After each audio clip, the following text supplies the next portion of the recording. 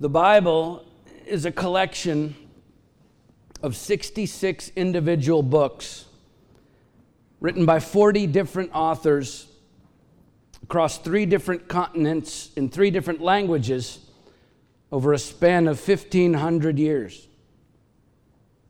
It was penned by kings and peasants, those who were educated and uneducated, public officials and farmers, teachers and physicians, writing from prisons, palaces, cities, dungeons, the wilderness, and at least one remote island. And yet altogether, these 66 books tell the singular most powerful story in all of human history, the story of Jesus Christ and the redemption of mankind. It is a story without equal and one that every single one of us is a part of. So you understand, without his story, you don't have a story. All of your dreams, all of your plans, everything you enjoy in this life and all that you have to look forward to only exists because of this story, because of his story. It all hinges on him. Without Jesus, there's nothing to enjoy today and nothing to work toward tomorrow. We have no life or breath without him, because without Jesus, none of this, or none of this, or none of us exists. Luke records the Apostle Paul addressing a group of pagan philosophers, the greatest secular minds of the day at the Areopagus, the ruling court in Athens in the 1st century AD. And in his address to these brilliant thinkers, Paul quotes a poem from 600 BC written by a man named Epimenides of Crete. It was a poem written about the Greek god Zeus. And Paul quotes that poem when he says, "In him we live and move and have our being." Acts 17:28. But of course, Paul is applying this quote originally written about Zeus, a quote from one of their own pagan poems. He's using it to refer to Jesus Christ. He was saying to these spectacularly brilliant and yet utterly lost men, you have the right idea, but the wrong person. Because without Jesus Christ, even the mortal mind who dreamed up the very idea of Zeus wouldn't exist. To the church in Corinth, he said, "For us there is one God, the Father, from whom are all things and for whom we exist, and one Lord, Jesus Christ, through whom are all things and through whom we exist." 1 Corinthians 8:6. To the church in Colossae, he said, "For by him all things were created, in heaven and on earth, visible and invisible, whether thrones or dominions or rulers or authorities, all things were created through him and for him, and he is before all things, and in him all things hold together." Colossians 1:16 and 17. The author of Hebrews wrote, "He upholds the universe by the word of his power." Hebrews 1:3. King David wrote, "You open your hand, you satisfy the desire of every living thing." Psalm 145:16. While the Apostle John wrote, "All things were made through him, and without him was not anything made that was made. In him was life, and the life was the light of men." John 1:3 and 4. The NIV says it this way, "In him was life, and that life was the light of all mankind." Not just the light of the portions of mankind that happen to believe in him. No, he is the life that is the light of all mankind. Why? Because without Jesus, nothing exists. So you understand, this story about him that we call the gospel, this story about him is not just a story in the history of the world or one of the more well-known stories in the human record. No, the story of Jesus is the story that all other stories exist because of, including your story. Which means as we go on about our lives, we really need to stop trying to figure out how Jesus fits into our story and start trying to figure out how we fit in to his story. Because listen, whether we like it or not, We are living in his story, and yet it is so easy to lose sight of that for different reasons, which we're going to see in the portion of his story we're studying today as we continue our sermon series, working our way through the gospel according to Mark, where we find these people back then, just as we do today, trying to write their own stories independent of his. And what happens when you do that is you become disconnected from the very thing that your entire story depends upon. It's like commissioning a great work of art without the painter, right? You can purchase the very best canvas and the very best brushes and the very best paint and the very best easel, and then you can place it all just perfectly before the very best landscape. But listen, without the painter, all you're ever going to have is a blank canvas and a lot of really nice wasted supplies. You see, your life is a blank canvas that Jesus wants to paint a masterpiece on. But when you fail to give all of those resources and the canvas itself to the painter, in the end it all amounts to an incomplete picture at best or an empty canvas at worst. Yet when you recognize that your life is the canvas that he is painting his story on, and that each new day, every decision, every relationship, every action of your life is but another brushstroke of the Creator painting his masterpiece, then these life moments, like buying a house, it becomes far less about how many bedrooms and bathrooms it has or the neighborhood it happens to be in, and far more about how does my family living in that house fit into the gospel story I'm living in. Right? Taking that new job becomes less about income and position and more about how that job fits into the gospel story that you're living in. Who you marry, where you go, what you do. When you recognize that you are in fact living in someone else's story, in his story, and so you give everything you have to him to work with, then your daily decisions take on a whole new dimension, a whole new purpose, and that's when you start to see the story of your life really begin to take shape and to make sense. We're going to see that today as we pick up the story where we left off last time. So let's read it together and see what we can learn about living in his story. We'll begin at Mark chapter 8 with the first 13 verses. In those days, when again a great crowd had gathered and they had nothing to eat, he called his disciples to him and said to them, I have compassion on the crowd because they have been with me now 3 days and have nothing to eat. And if I send them away hungry to their homes, they will faint on the way, and some of them have come from far away. And his disciples answered him, How can one feed these people with bread here in this desolate place? And he asked them, How many loaves do you have? They said, 7. And he directed the crowd to sit down on the ground, and he took the 7 loaves, and having given thanks, he broke them and gave them to his disciples to set before the people, and they set them before the crowd. And they had a few small fish, and having blessed them, he said that these also should be set before them. And they ate and were satisfied. And they took up the broken pieces left over, 7 baskets full, and there were about 4,000 people. And he sent them away. And immediately he got into the boat with his disciples and went to the district of Dalmanutha. The Pharisees came and began to argue with him, seeking from him a sign from heaven to test him. And he sighed deeply in his spirit and said, Why does this generation seek a sign? Truly I say to you, no sign will be given to this generation. And he left them, got into the boat again, and went to the other side.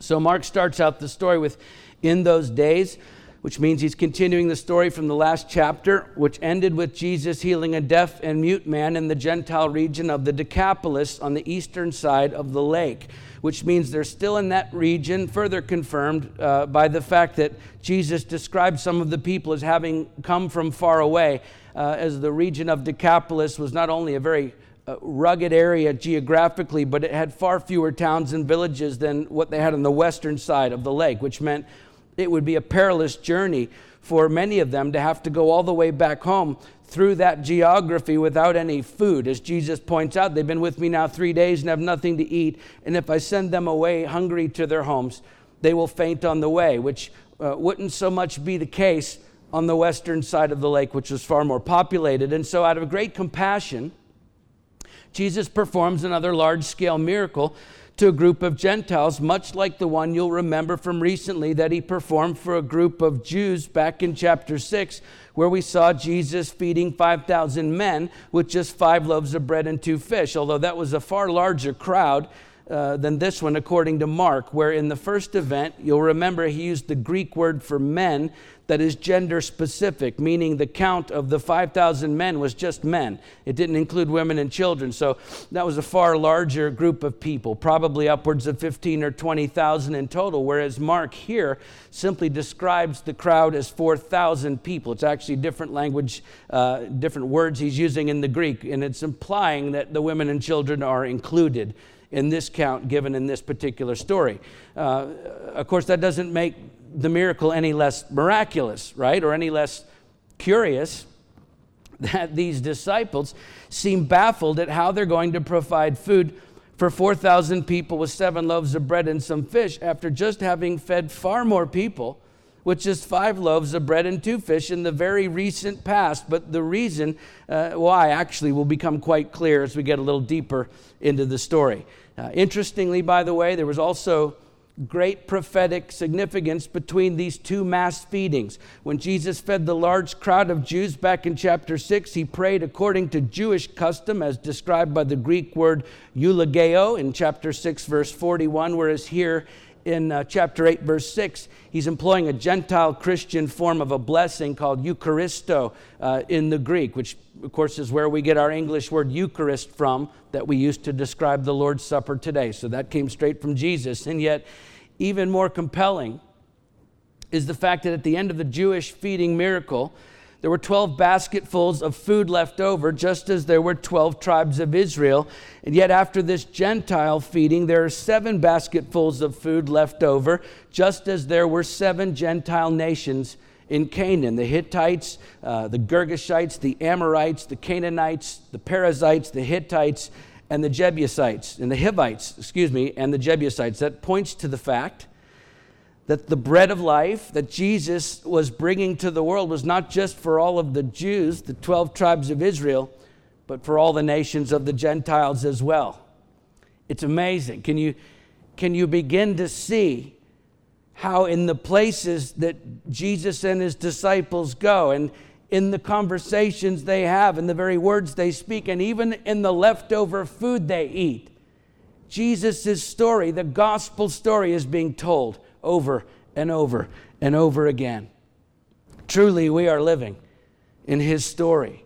And so Jesus and his disciples get back into the boat and cross over the lake back to the western side, the Jewish side, where he's promptly confronted by the Pharisees, who came and begin to argue with him, seeking from him a sign from heaven to test him. And if you read that in the ancient Greek, you'll find that description of the Pharisees testing Jesus to be woefully inadequate, too weak actually of a translation.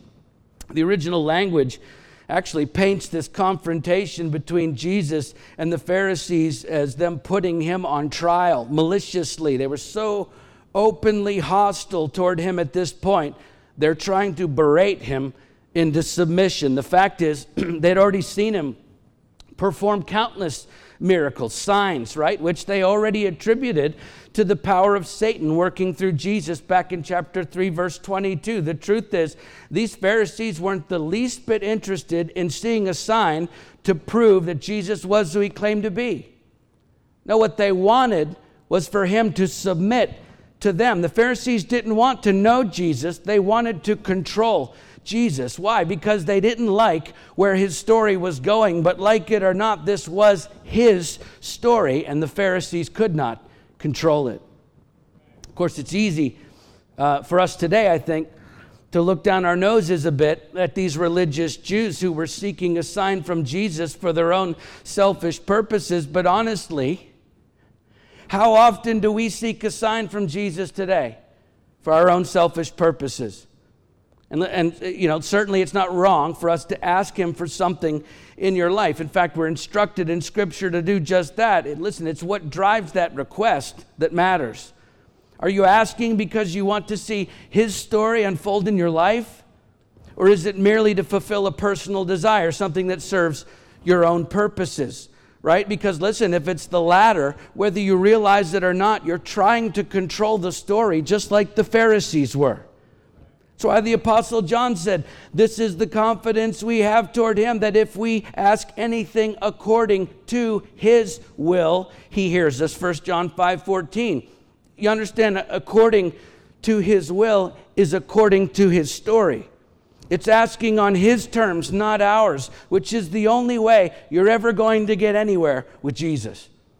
You see, when we demand something from God to suit our own personal desires, we're trying to control the story, to make him act on our terms instead of us submitting to him on his terms, as we'll see in the story today. That approach isn't going to get you anywhere with God. Okay, the truth is, if we submitted, if we truly submitted all of our decisions, even just the big decisions, to the will of Christ before we made those decisions, I dare say that most of our lives would look drastically different than they do today. If we actually submitted every aspect of our lives to Christ, our lives would be so radical, the world wouldn't know what to do with us today, just as it didn't know what to do with Jesus then. Because look, in the first century, there was no such thing as casual Christianity. If there had been, the Pharisees wouldn't have bothered to even notice it. As Pastor John Rice once said, the world never burned a casual Christian at the stake. And yet in the modern church culture that we're living in, we've elevated and promoted a gospel that promises almost everything for us while expecting almost nothing from us. And I'm telling you, we've bought it hook, line, and sinker, which is evidenced by the fact that so much of the modern church has proven itself powerless to effect meaningful change in our culture, let alone in the rest of the world in our lifetime. Why? Because we are more enamored with our story than we are with his. Think about it. And just be honest with yourself. If you spend more time on social media promoting what you're doing rather than what God is doing, whose story are you living for? If the bulk of your time is spent doing what you want without first asking what God wants you to do with that time, whose story are you living for?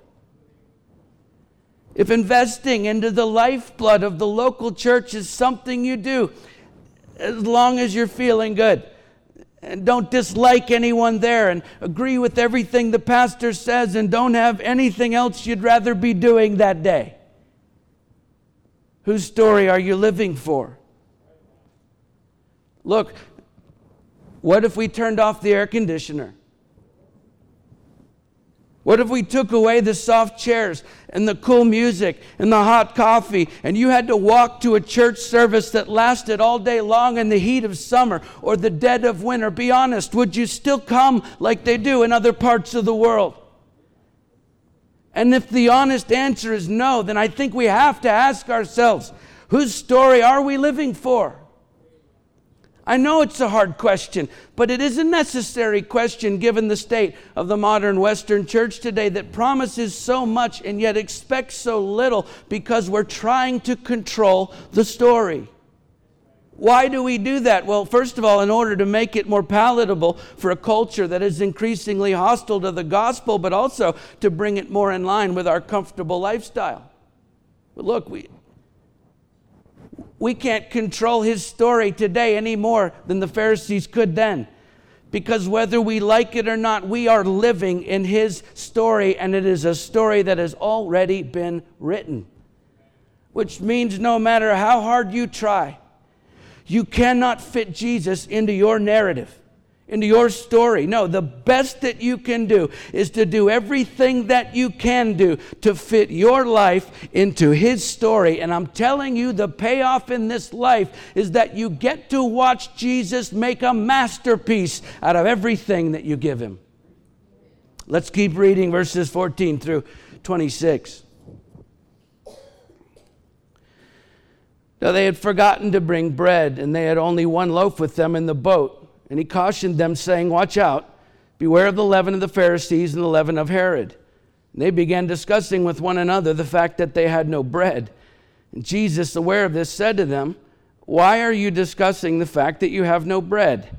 Do you not yet perceive or understand? Are your hearts hardened? Having eyes, do you not see? Having ears, do you not hear? Do you not remember? When I broke the 5 loaves for the 5,000, how many baskets full of broken pieces did you take up? And they said to him, 12. And the 7 for the 4,000, how many baskets full of broken pieces did you take up? And they said to him, 7. And he said to them, do you not yet understand? And they came to Bethsaida, and some people brought to him a blind man and begged him to touch him.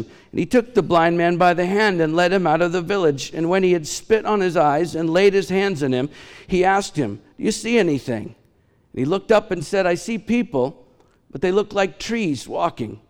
And Jesus laid his hands on his eyes again, and he opened his eyes. His sight was restored, and he saw everything clearly.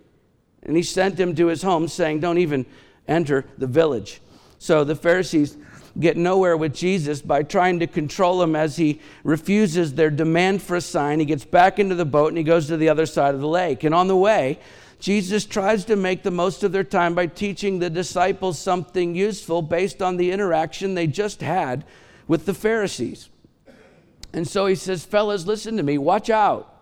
Beware of the leaven of the Pharisees and the leaven of Herod. Leaven is yeast that ferments, causing dough to rise when you're making bread. And in ancient rabbinic literature, leaven is a metaphor almost always used in the negative sense. Likewise, in the New Testament, with only one exception, leaven is always used to allude to corruption or unholiness or danger. In fact, in Matthew and Luke's accounts of this same story, the leaven is related to the hypocrisy of the Pharisees and their teachings. And what is so frightening about that is the fact that Jesus is warning these disciples, his own disciples, of their own susceptibility to the leaven of the Pharisees. Now just think about that.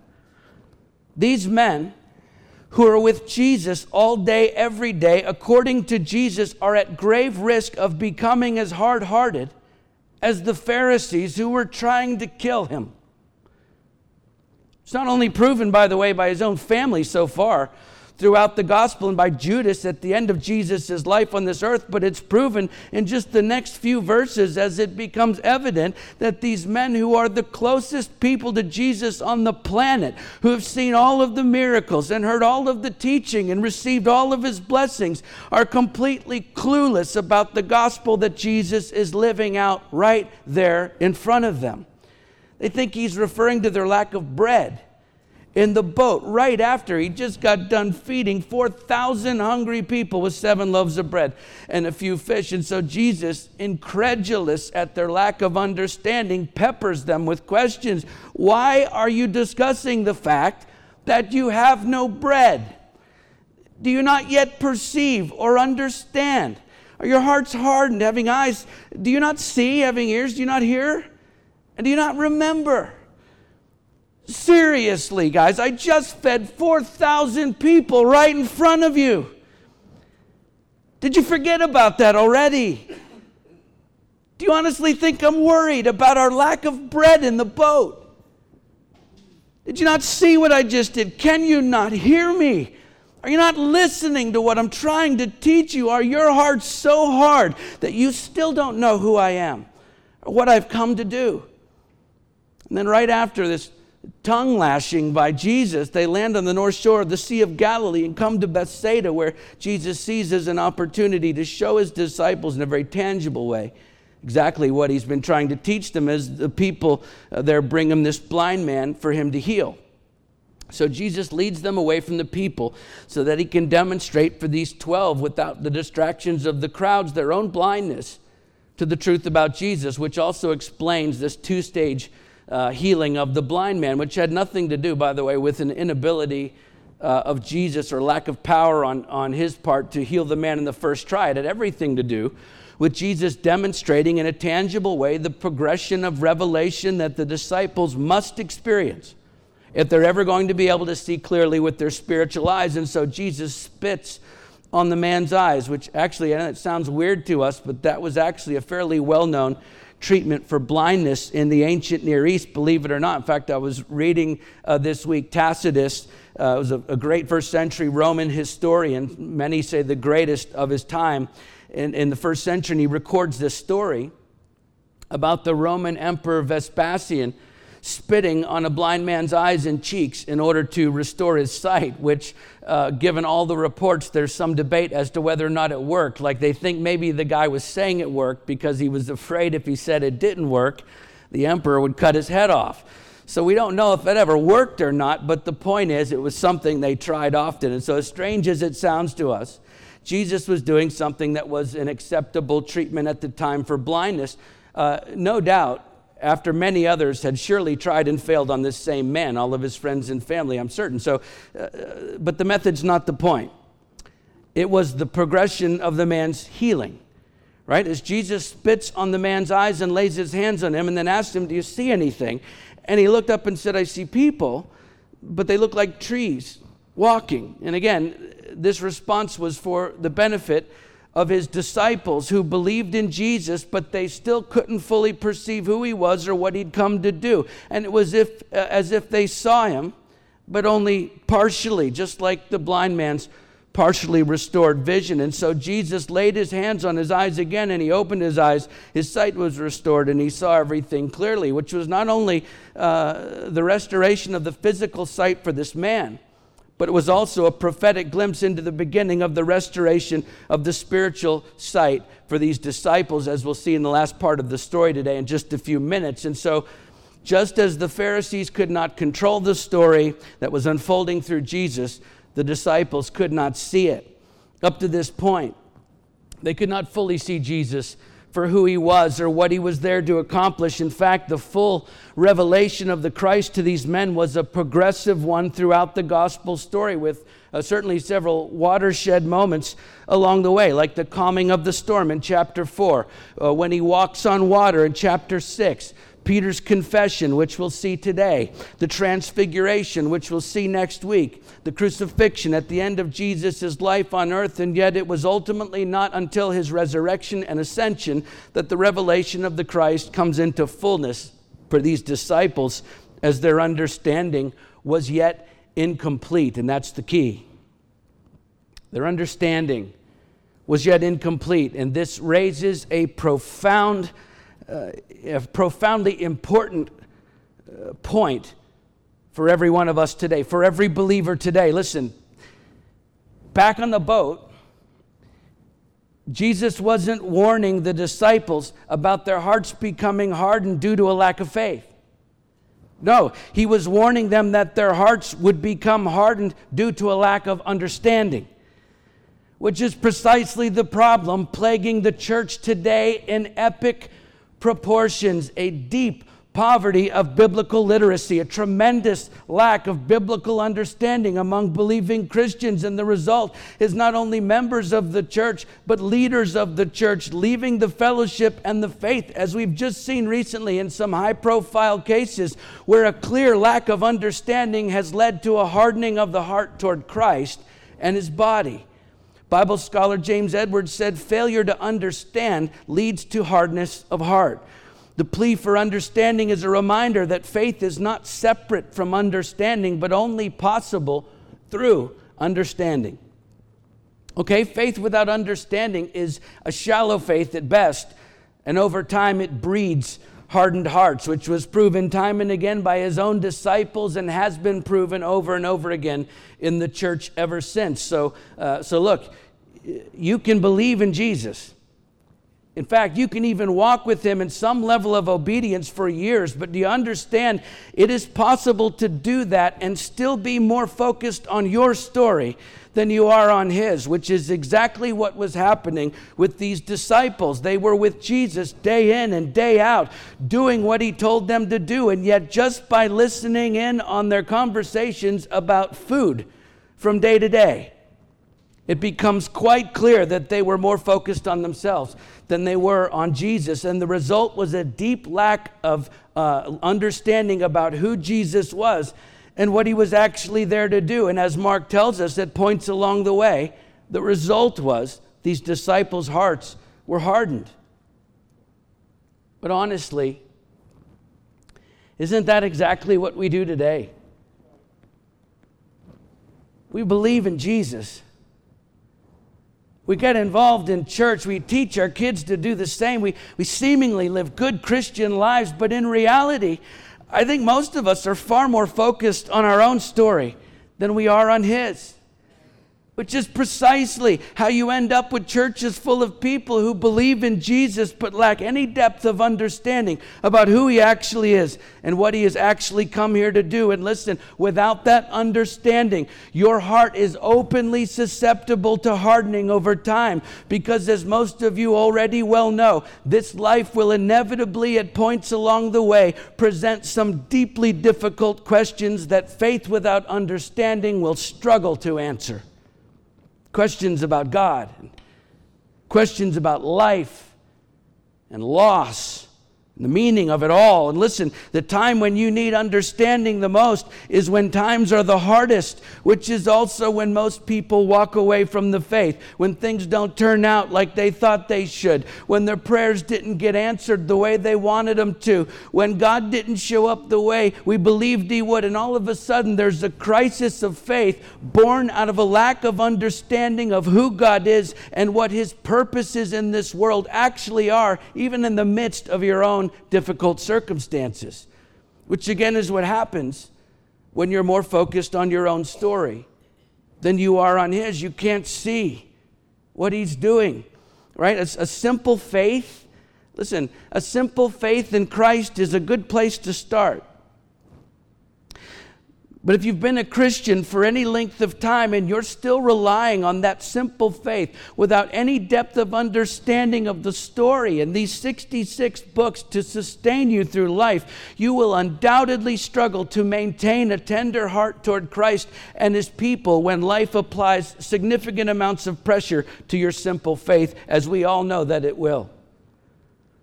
Okay, so fine. Then how do I move on from a simple faith? Well, for starters, you have to recognize and accept that this isn't your story to begin with. It's His. You're living in someone else's story, which means the only way to truly understand what's happening in the story that you're actually living in and why is to focus on Him, the author of the story, instead of yourself. Right? The disciples couldn't understand the story they were living in yet because they were still focused on themselves instead of Jesus. And nothing has changed in that regard for us today. Until you learn to take your focus off of yourself and your story and put it squarely on Jesus Christ and His story, His word, His church, all of the things He gave us to learn how to live in His story. Until you do that, you will always lack understanding, which will eventually harden your heart toward Him and His people. It happens all the time. Typically not all at once. It tends to be a gradual hardening of the heart. And if you pay attention at all, you can see it happening in believers' lives. Professing believers who are so consumed with everything happening in their own story that they fail to pay attention to the masterpiece that God is trying to paint for them. And so they neglect time with Him. They neglect His word. They neglect His church. They neglect the work that He's trying to do in their lives. And I'm telling you, if you pay attention at all, you can see it happening as they drift further and further away from the body of Christ and from Christ Himself. Until one day, they stop showing up as frequently, and then they stop showing up at all, only to find out later that they've walked away from the faith and the church altogether. I'm telling you, I've seen it more times than I care to remember. The hardening of the heart because of a lack of understanding. And listen, it always, when you're more focused on your story than you are on His, that's where it always begins. I have yet in 25 years of church ministry, I have yet to even once talk to someone whose heart was hardened toward the church and ultimately walked away. I have yet to have a conversation with one of those folks who wasn't utterly focused on themselves. They neglected time with him. They neglected time in his word. They neglected time in his church, and their hearts eventually hardened toward all of it, which is what inevitably happens when you focus on your own story instead of his. You lack understanding of his story, the story that you happen to be living in. And without that understanding, your heart hardens over time, because otherwise this life makes no sense. And it makes no sense when you can't see the masterpiece that he's painting. And that truly is the real tragedy of people who walk away from the faith.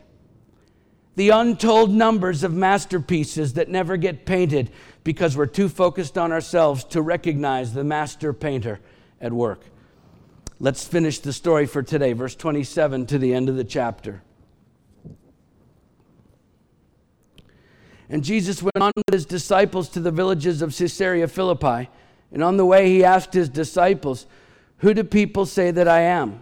And they told him, "John the Baptist, and others say Elijah, and others one of the prophets." And he asked them, "But who do you say that I am?" Peter answered him, "You are the Christ." And he strictly charged them to tell no one about him. And he began to teach them that the Son of Man must suffer many things and be rejected by the elders and the chief priests and the scribes and be killed, and after 3 days rise again. He said this plainly. Peter took him aside and began to rebuke him, but turning and seeing his disciples, he rebuked Peter and said, "Get behind me, Satan, for you are not setting your mind on the things of God, but on the things of man." Calling the crowd to him with his disciples, he said to them, "If anyone would come after me, let him deny himself and take up his cross and follow me. For whoever would save his life will lose it, but whoever loses his life for my sake and the gospel's will save it. For what does it profit a man to gain the whole world and forfeit his soul? For what can a man give in return for his soul? For whoever is ashamed of me and of my words in this adulterous and sinful generation, of him will the Son of Man also be ashamed when he comes in the glory of his Father with the holy angels." So from Bethsaida, Jesus and his disciples traveled north. It's about 25 miles to Caesarea Philippi, and on the way there, Jesus asked them a question that previously they wouldn't have been able to answer. And after asking them what people were saying about his identity, he asks the disciples directly the very question that they've been asking each other ever since Jesus calmed the wind and the waves back in chapter 4, verse 41, when they looked at each other, you remember, in great fear and amazement. And they posed the question to one another, "Who then is this, that even the wind and the sea obey him?" And yet from then to now, much has happened as Jesus continues to teach them to turn their focus on him, right up to this 2-stage healing of the blind man. And now the time has come for Jesus to ask them directly, "Who do you say that I am?" And without any discussion or hesitation, Peter says plainly, "You are the Christ." Finally, after all of the teaching, after all of the miracles, after all of the long days and troubled nights watching Jesus overcome everything from religious authorities out to kill him, to life-threatening storms, to legions of demons, finally, the disciples understand who Jesus actually is, which is the first part of the story that they needed to understand. It's the second part of the story they haven't fully grasped yet and won't until after the resurrection, the part about what Jesus actually came here to do and how he would do it, which is evident immediately after Peter's bold revelation of Jesus' true identity as Jesus begins to teach them now for the first time since they know who he is. He's telling them his mission, the full story of why he came and how that story would unfold, namely through suffering, rejection, crucifixion, and then of course resurrection. Now imagine for a moment that you're a disciple. After all that you've given up to follow Jesus, and after all that you've been through with him since, after being harshly rebuked by him repeatedly for not understanding, finally it all comes together and it clicks, and you realize just exactly who it is you've been following. This was a watershed moment for these disciples, and yet immediately after you discover that Jesus is actually the Christ, he tells you that he's going to suffer and die at the hands of their fellow countrymen. It's really not hard to understand Peter's reaction.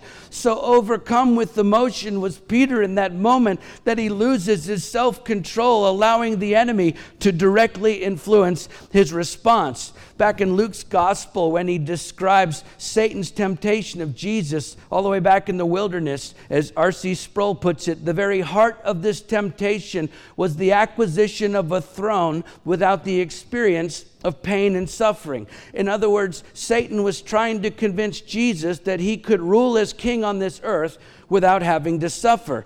But of course, Jesus knew what he'd come to this earth to do, and he knew that that would necessitate suffering.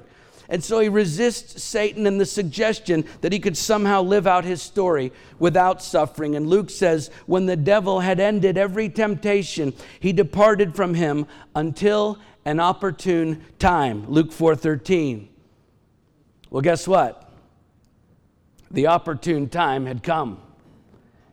And Peter took him aside and began to rebuke him. The English word rebuke that describes Peter's reaction here hardly does justice to Peter's actual response. This was not merely a disagreement or Peter simply trying to correct Jesus. No, the actual word that Mark uses to describe Peter's rebuke of Jesus is the same ancient Greek word that Jesus uses over and over and over again throughout the Gospels to rebuke the demons.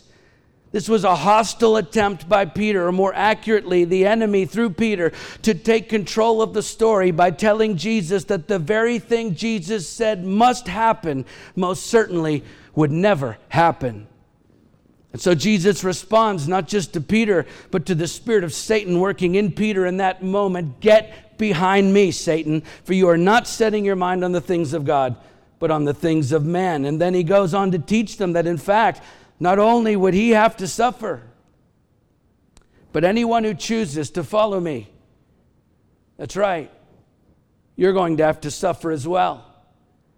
And yet as difficult as that must have been for them to hear, especially in that moment, right after they realize who Jesus is, as difficult as that must have been, just listen to how Jesus ends the teaching.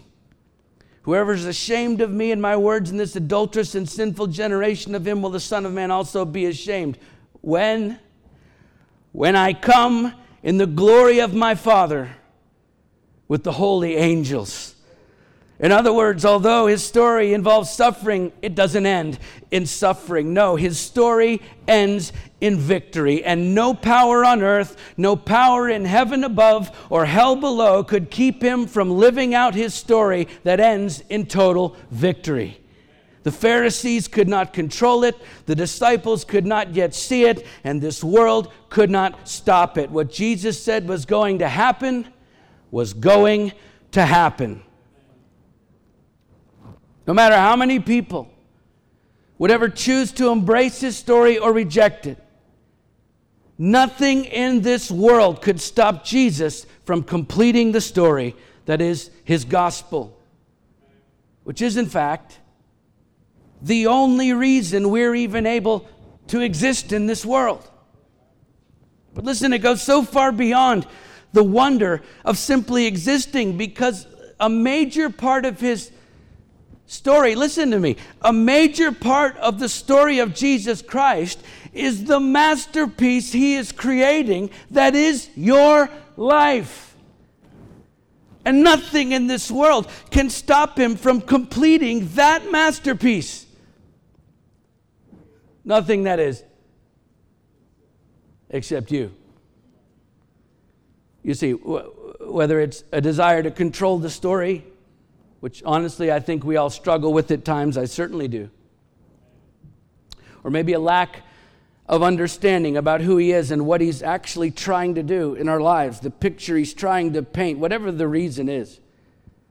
We can get so focused on ourselves that we forget that we're living in someone else's story. And so look, I'm just here to remind you today, it's his story.